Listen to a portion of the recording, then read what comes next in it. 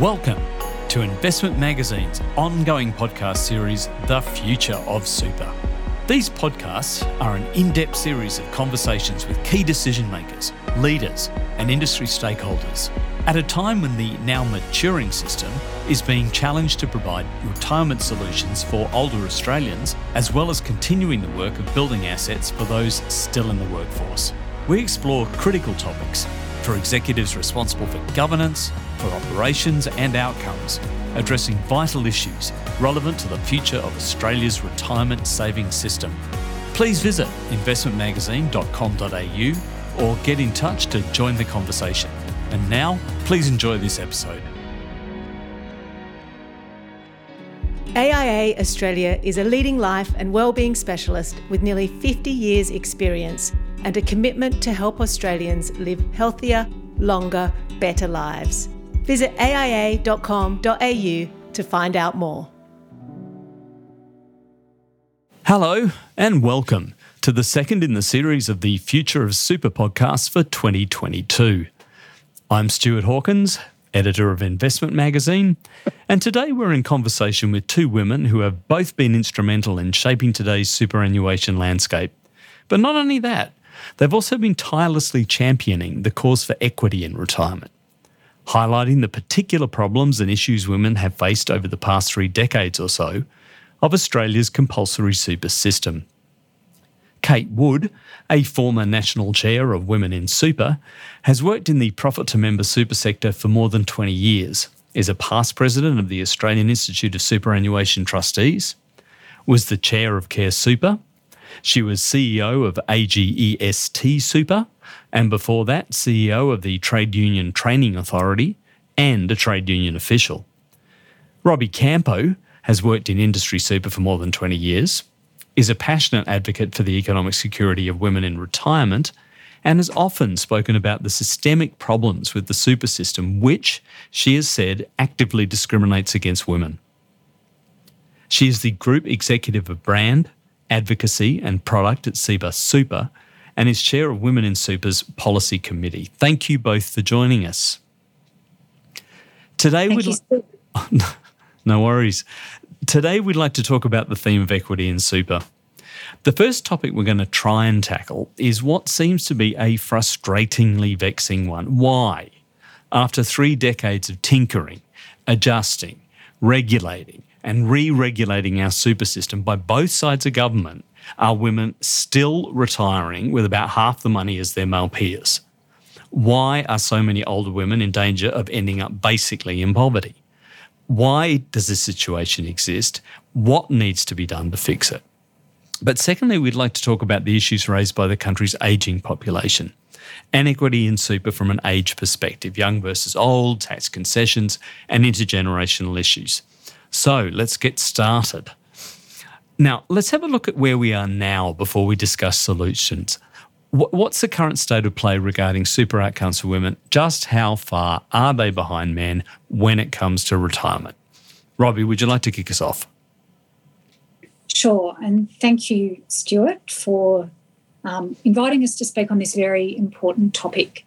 So, as has been advocated strongly by Women in Super, and Cate involved for a very long time on the topic, and me as the current chair of the Policy Committee. Women are not getting the outcomes that they should be getting from our national retirement savings system. So currently women, the statistics show on average, retire with about 30% less than men. That's across the whole system. So the difference in outcomes that are being achieved by women compared to men are significant. They're systemic, so they're not caused by the choices of individual women. It's about the way the whole system operates.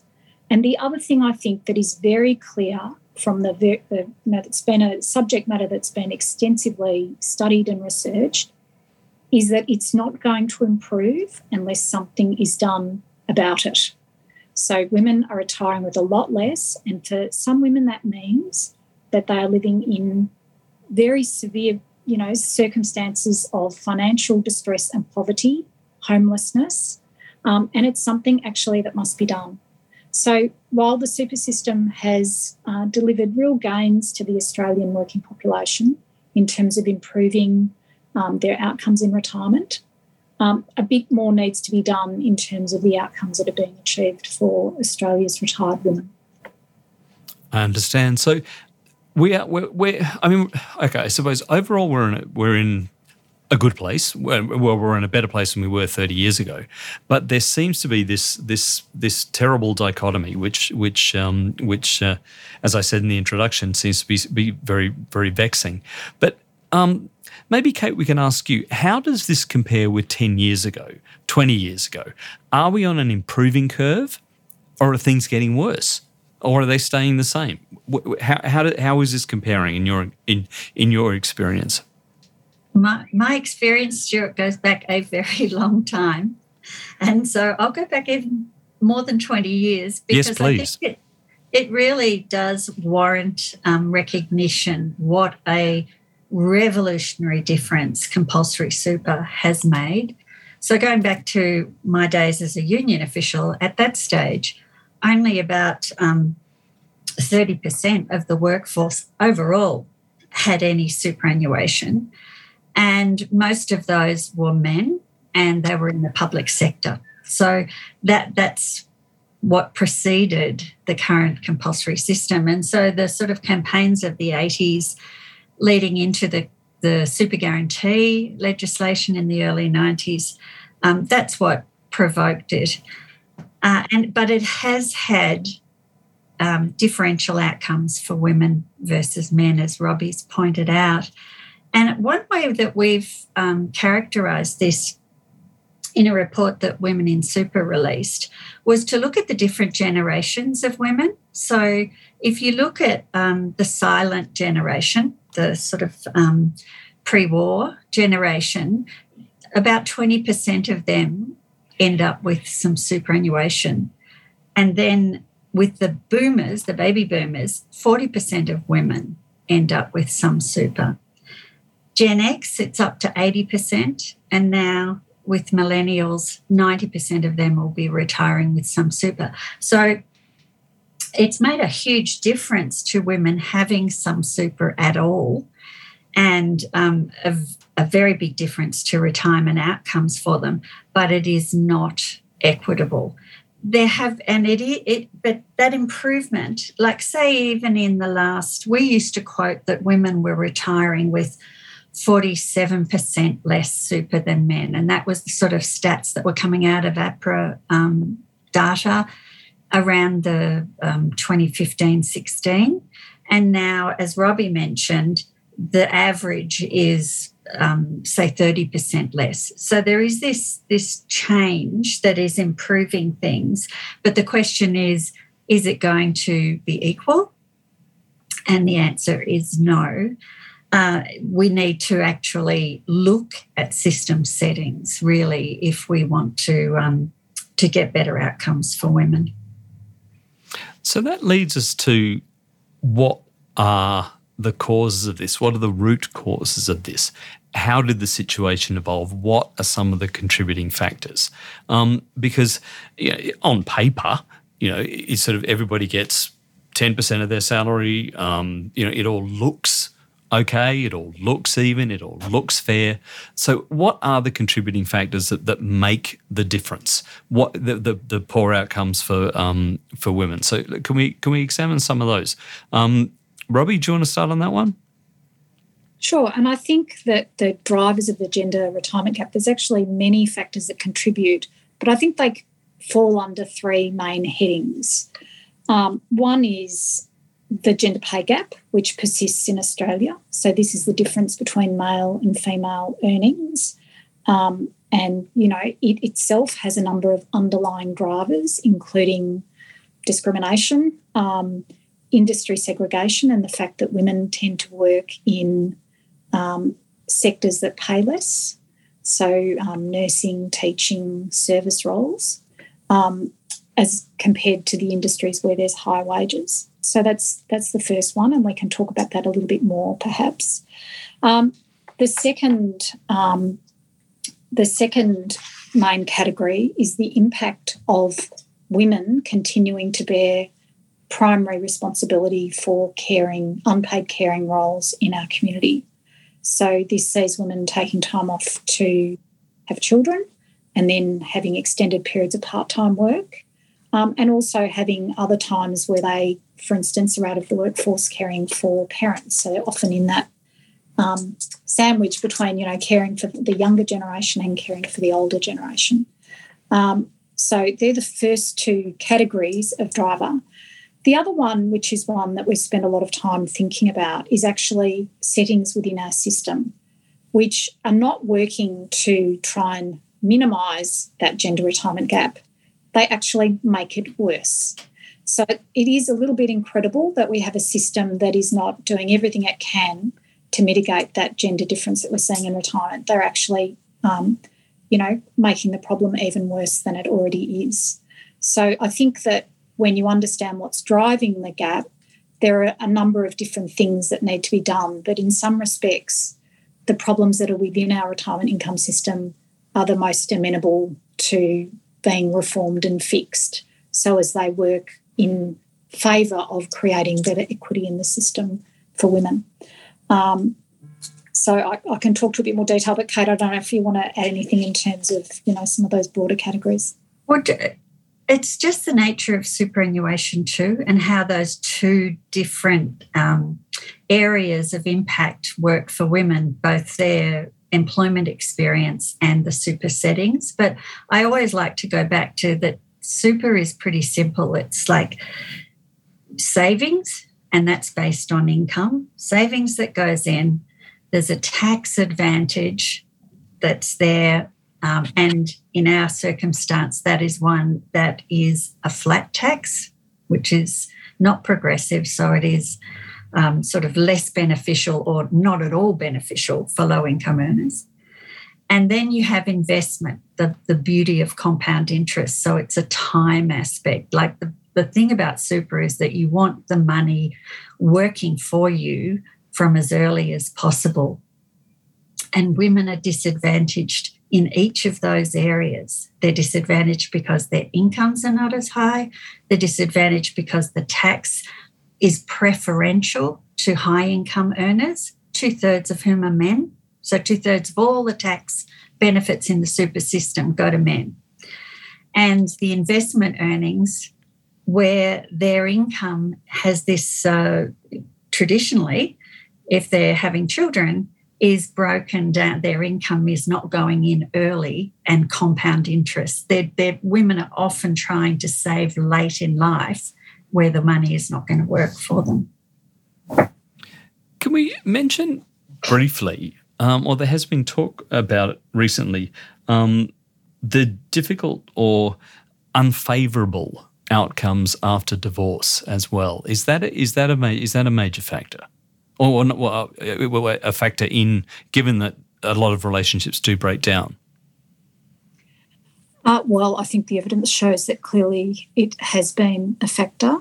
Often superannuation is the only asset that's available for divorcing couples. And I think the challenge and the effort that was involved in, while there were laws that enabled super splitting, the mechanisms that supported that made it impossible or unaffordable for women to pursue that. So that's actually a beneficial change that has occurred recently. So changes to make it administratively much easier for women to be able to get access to information about their male partner's superannuation, because typically it's the male partner who's had the opportunity to accumulate more, and then to provide a smoother or easier administrative process for those assets to be separated.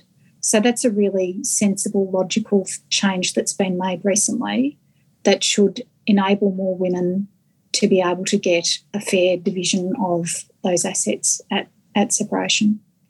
And even where you have a couple where the wealth is higher, traditionally women have prioritised perhaps acquiring the home for stability for children, and then they are not in a high income earning capacity situation, basically, because they do have responsibility for the children, and so they don't bounce back or recover usually as quickly as their partners. Yes, and of course it's harder to make money, investable money, off say the family's primary place of residence, whereas you can accrue more money if it's held in super or in other forms of investment. So I suppose that makes part of the difference. So, but Cate, maybe we pose this question to you. What's the breakdown, do you think? I mean, how much of the fault lies with the super system, and how much is systemic? Because the system, there was a lot of regulation that went down last year in the Your Future, Your Super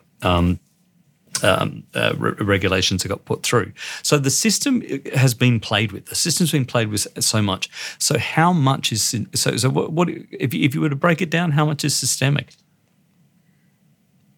Well, I think it's fundamentally systemic with how our system is designed, as Robbie said, in that, and I've commented, I think it's very much aligned to the tax structures within superannuation, and also to the caring responsibilities. And I guess it's how the system deals with that. So, for example, we see now that the paid parental leave scheme does not have super guarantee payments associated with it. So that's the system recognising that people take time out of the workforce but not applying superannuation savings. So there's that gap there for women. Now, that's not the total solution to address that, but it is a fundamental problem with our super system that it's not recognised. Like you'll find in the Nordic countries where parental leave is shared between men and women,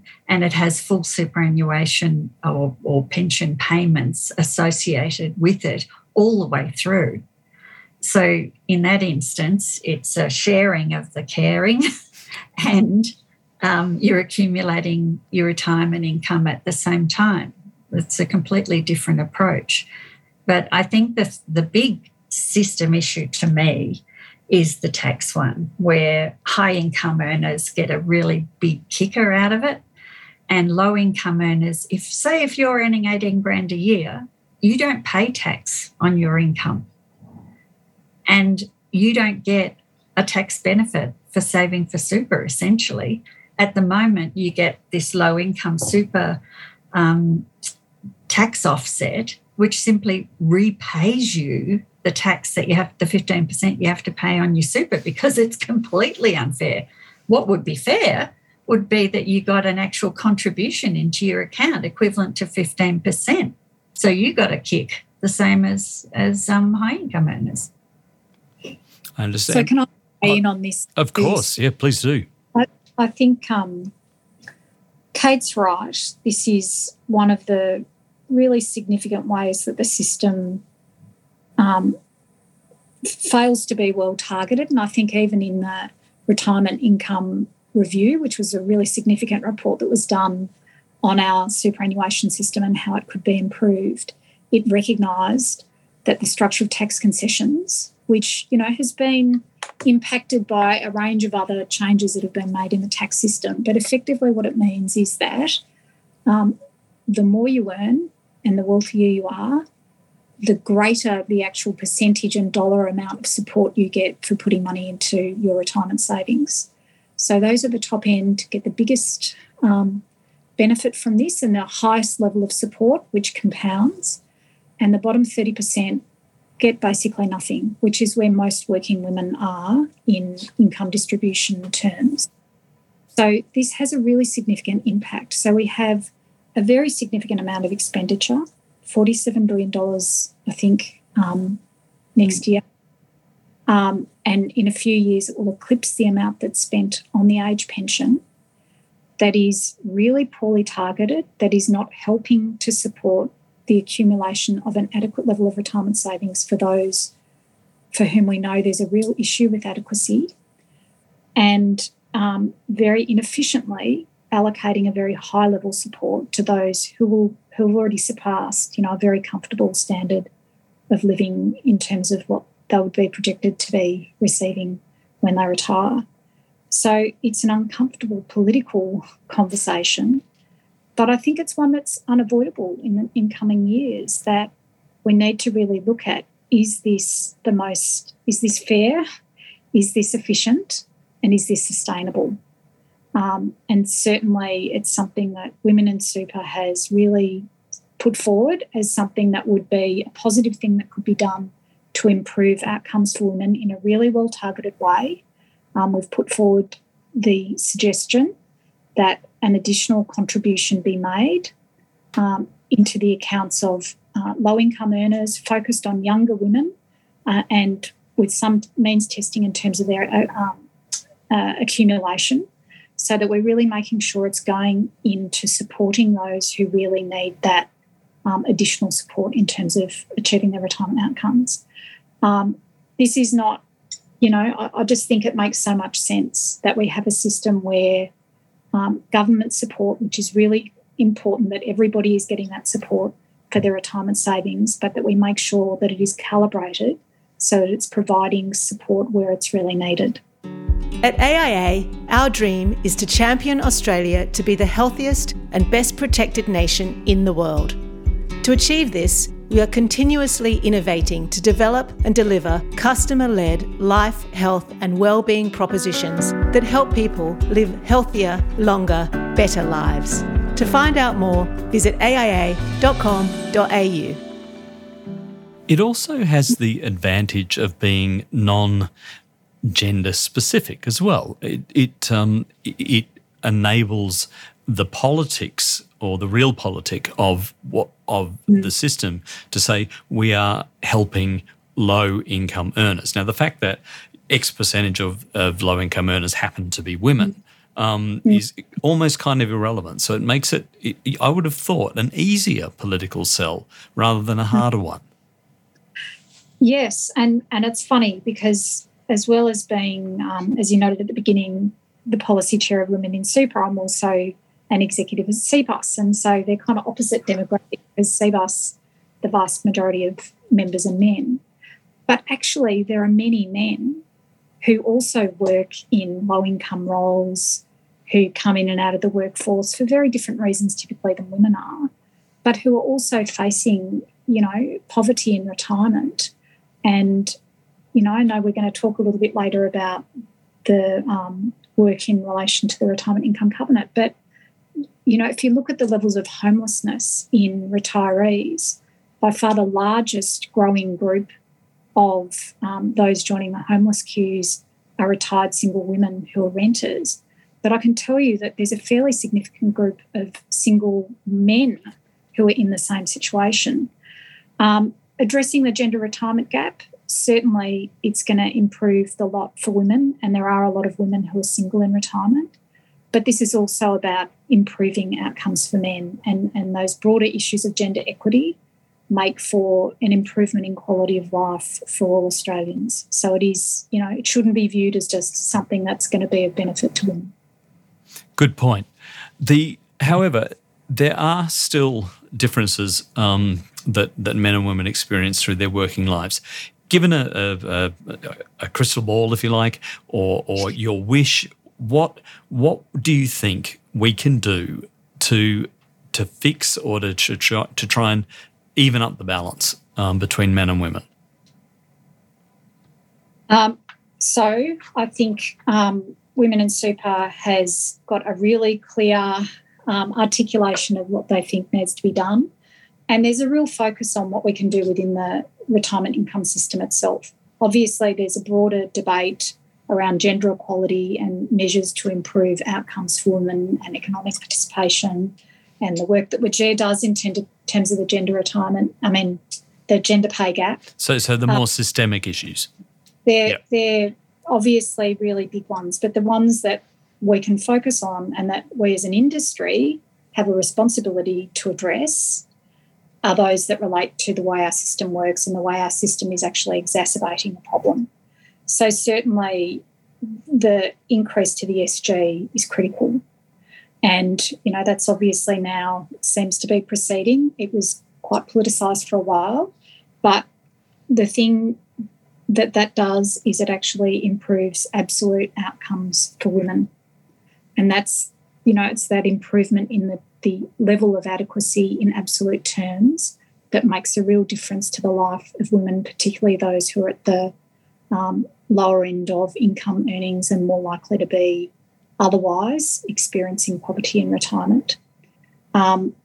The payment of super unpaid parental leave is not something we've spoken about, but that's another really important measure that has a meaningful, average impact on women's outcomes at about 14,000. But it's also really important because most of parental leave is taken by women, and it's the only form of paid leave that doesn't attract superannuation. So, that's an example of a system setting that is just outright discriminatory. And it's within our grasp, and we should be fixing that.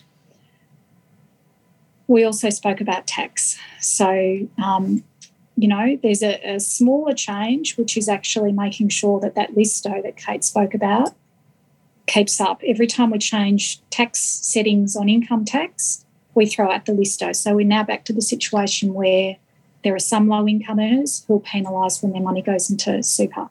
So let alone getting the kind of very generous thousands and thousands of dollars of support that go to those who are high-income earners, they actually lose money when it goes into super. So making sure that the listo is, rebalanced every time there's a change in income tax settings is important. But I think a more substantive rebalancing or review of the way tax concessions support savings through retirement is another really important thing that we really must address. And that's a way that there could be a very significant improvement in retirement outcomes, especially for low-income women. Cate, you've probably got some... Well, I agree with all of that, obviously. And, I think it's salutary to think that of those low-income earners, the cohort that are covered by that listo, 2/3 of those people are women.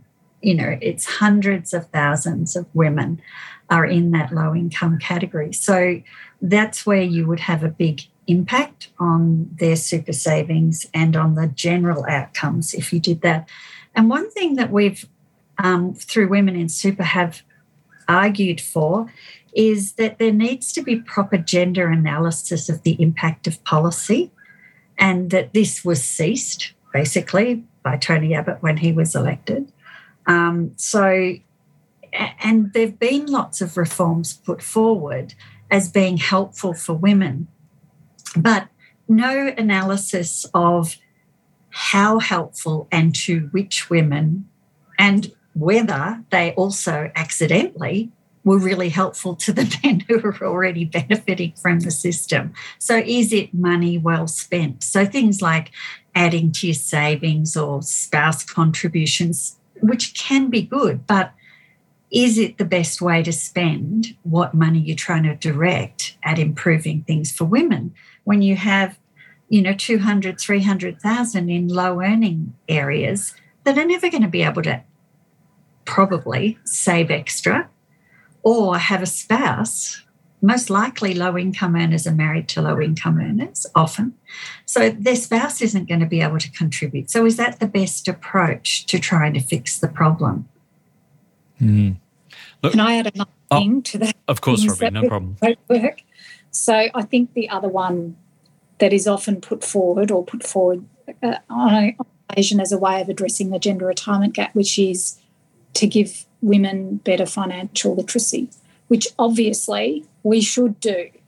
But is that a solution to the systemic problems and obstacles that are faced by women in terms of accumulating enough for retirement? The solution shouldn't fall to individual women.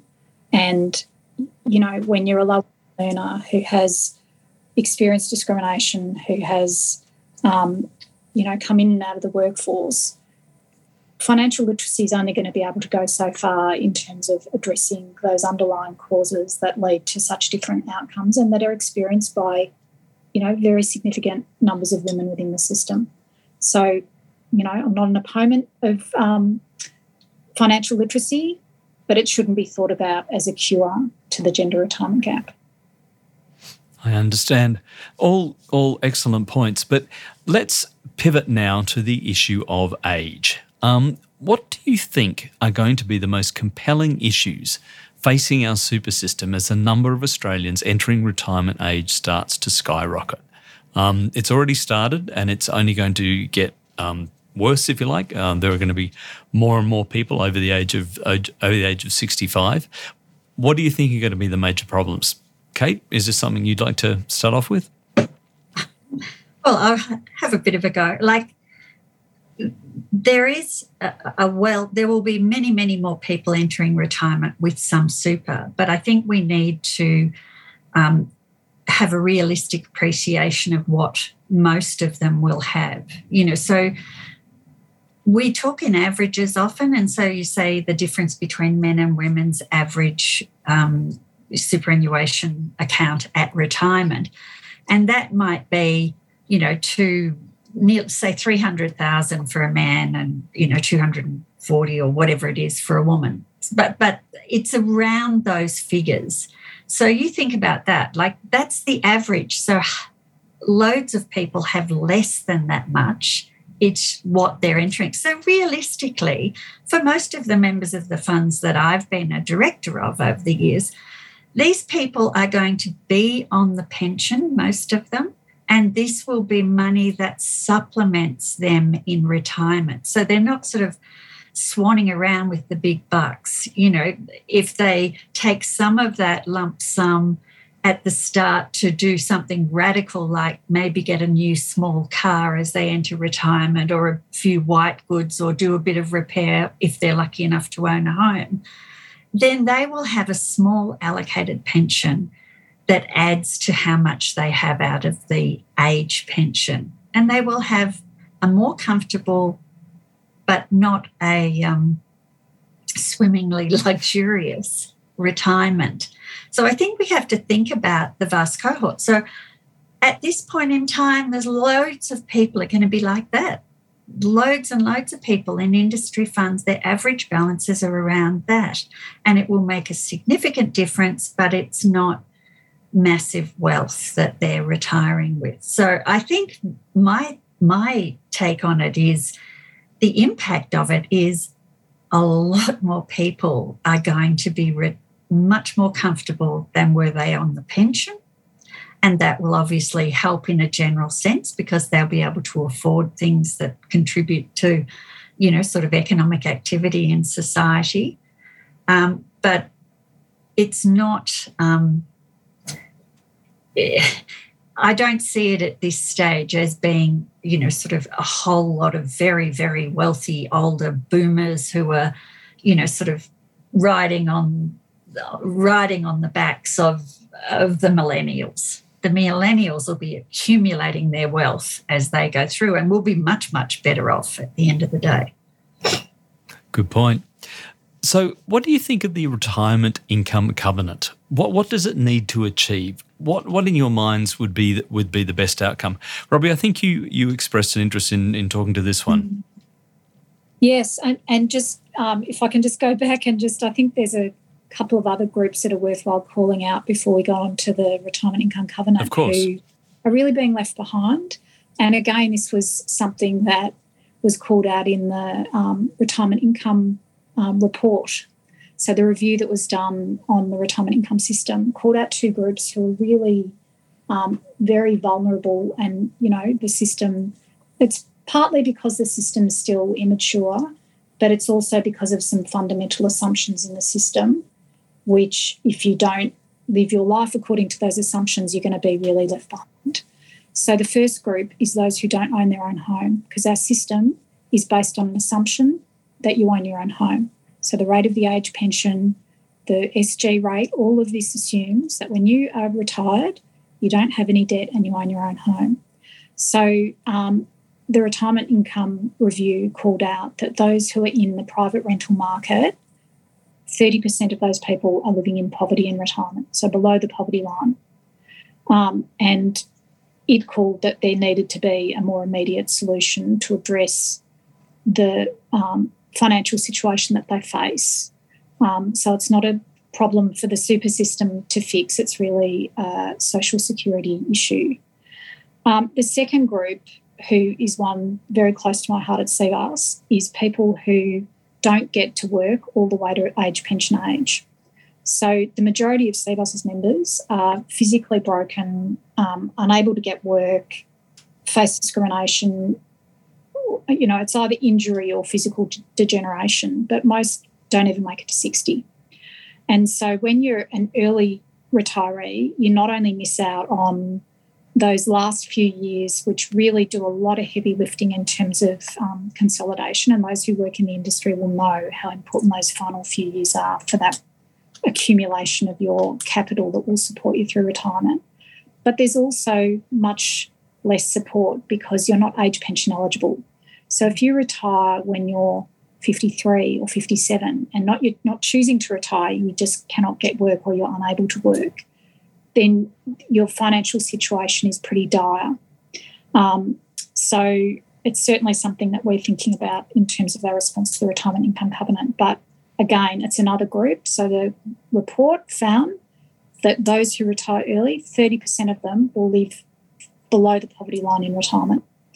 So, you know, a very vulnerable group that, because of the way the system's designed, are really being left behind, and we need to be thinking about how the system can better support those two groups as well. And Robbie, with those as well, there's worth mentioning the latter age caring responsibilities of women, you know, calling the sandwich thing, looked after your children, but now you're looking after either your grandchildren or aged parents. And again, at that latter stage, are sort of semi-retiring early, but drawing on your income. So, Stuart, you asked about the retirement income covenant, and I think your question was what is it that it needs to achieve? Yes. So I'm a big fan of the retirement income covenant. I think it's a really positive step forward because it does give funds the certainty about what they can do to lean in and provide the very best support to their members in terms of making the most of their retirement savings. So that's really important, you know, and a positive step forward compared to the situation we're in. But I would make 2 points that I think are relevant to the conversation that we're having today about equity, and that is funds will do their very best. They will design the best supports that are based on an understanding of their members and what their members need. But even the very best support is not going to fundamentally alter the situation, especially for those groups that we've called out as being very vulnerable. If a woman, you know, ends up with stuff all super by the time they retire, there's not much that can be done in terms of the fund strategy to help. I mean, they can be armed with the best information about the age pension and making the most, and even a small amount of super on top of the age pension makes a fundamental difference to their quality of life, but it's not going to fundamentally alter their outcomes. The other thing is the system is still very complex. So I remember being in Canada and I was at a fund and they were demonstrating the process of their members retiring, and it took 5 minutes. So it was a Canadian pension fund, and obviously the whole system works differently. So the retirement income system is integrated with the social security system, and it was a 5-minute process for the member to go through. I think about the system, and the age pension is mind-numbingly complex, and it's almost like there's as little information as possible to make it as hard for people to qualify or to even access it. And we know many of our members, it takes them months to jump through all the hoops to get, you know, even though they're eligible, to demonstrate they're eligible is a very lengthy and difficult process for a normal person to navigate. And then you have to understand super, and that will get more complex as we provide more sophisticated products, which will be better for members, but they'll also be harder for them to understand and harder to understand how they integrate with the age pension, which still most people will also receive. So, we have a system in accumulation that recognises that individuals are very challenged in terms of understanding the long-term implications of making long-term financial decisions is very hard. There's psychological problems, there's behavioural problems. We should be seeking to make it as simple as possible. But now we've set an architecture in retirement where it's up to the individual. The fund can support, but basically all of the responsibility sits with the individual to determine how they're going to make the most of their super. So I just really question, and I know there's been work done over the years. I know Jeremy Cooper, when he did his review that developed the My Super product concept, that talked about a default setting in retirement. So I really wonder whether we don't need to be doing more to take the complexity out of the decisions, still with choice, but to make it a bit easier for people to navigate. I understand. Cate, do you have anything you would like to add at this point? No, not really. I think Robbie's covered it really well. Thank you. We're almost out of time. Two very quick questions, though. One, what do you think will be the challenges facing younger Australians as the super system matures? What are the unique problems they may face? Because we've spoken a lot about the older people. So what about the kids? What do you think they're going to face as they move through this? I like some of the things that I think might be challenging for them are in fact outside the super system, I guess the same as affects women, in that I think the changes in the nature of employment, the move to gig and insecure and other styles of employment, and also one thing we haven't mentioned, which is no requirement to save if you're self-employed. The self-employed aren't compelled to save super for themselves, which disadvantages women currently at times. So I think those sorts of changes, I think we really have to think about, have we built this system that's really good, and then we're allowing the employment context to actually pull people out of it in future. So the future could be great for young people, that they'll be saving earlier, accumulating the money, which will be working for them, hopefully more equitably if we make some changes. Or is it that more and more will be leaking out of the system and not saving as much as one would hope for a secure retirement? Understand. Robbie? Yeah, I'd add a point that I made earlier, which is that we know that the groups who are really left behind by the system currently, those who don't own their own home, and home ownership rates are going down, as we know. It's a real issue in Australia, and it's certainly one for the younger generation that they're already leaning into that.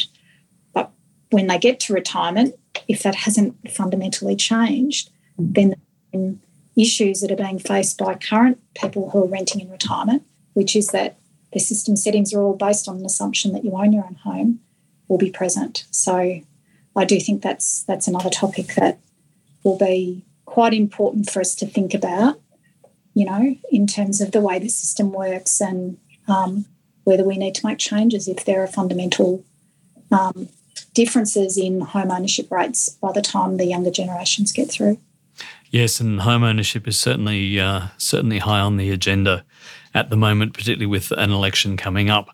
And can I make one more point about that? Of course, Robbie, yes. It's a supply problem. So while it's a relevant issue for the design of our system, super is not the solution. Super is just going to make the problem worse because it's a problem with supply. So anything that increases the price is going to make housing even less affordable. So it's about what we can do to boost supply, and that would be what would fundamentally change that. So can I read into that you think that drawing down on your super for a deposit for a home loan is not a good idea? I think it's a bad idea. Yeah, shocking idea. At least that's a very, very clear opinion. But both of you, thank you very, very much indeed for your time. We are out of time. It's been a terrific conversation. Thank you again. Thank you very much. No problem at all.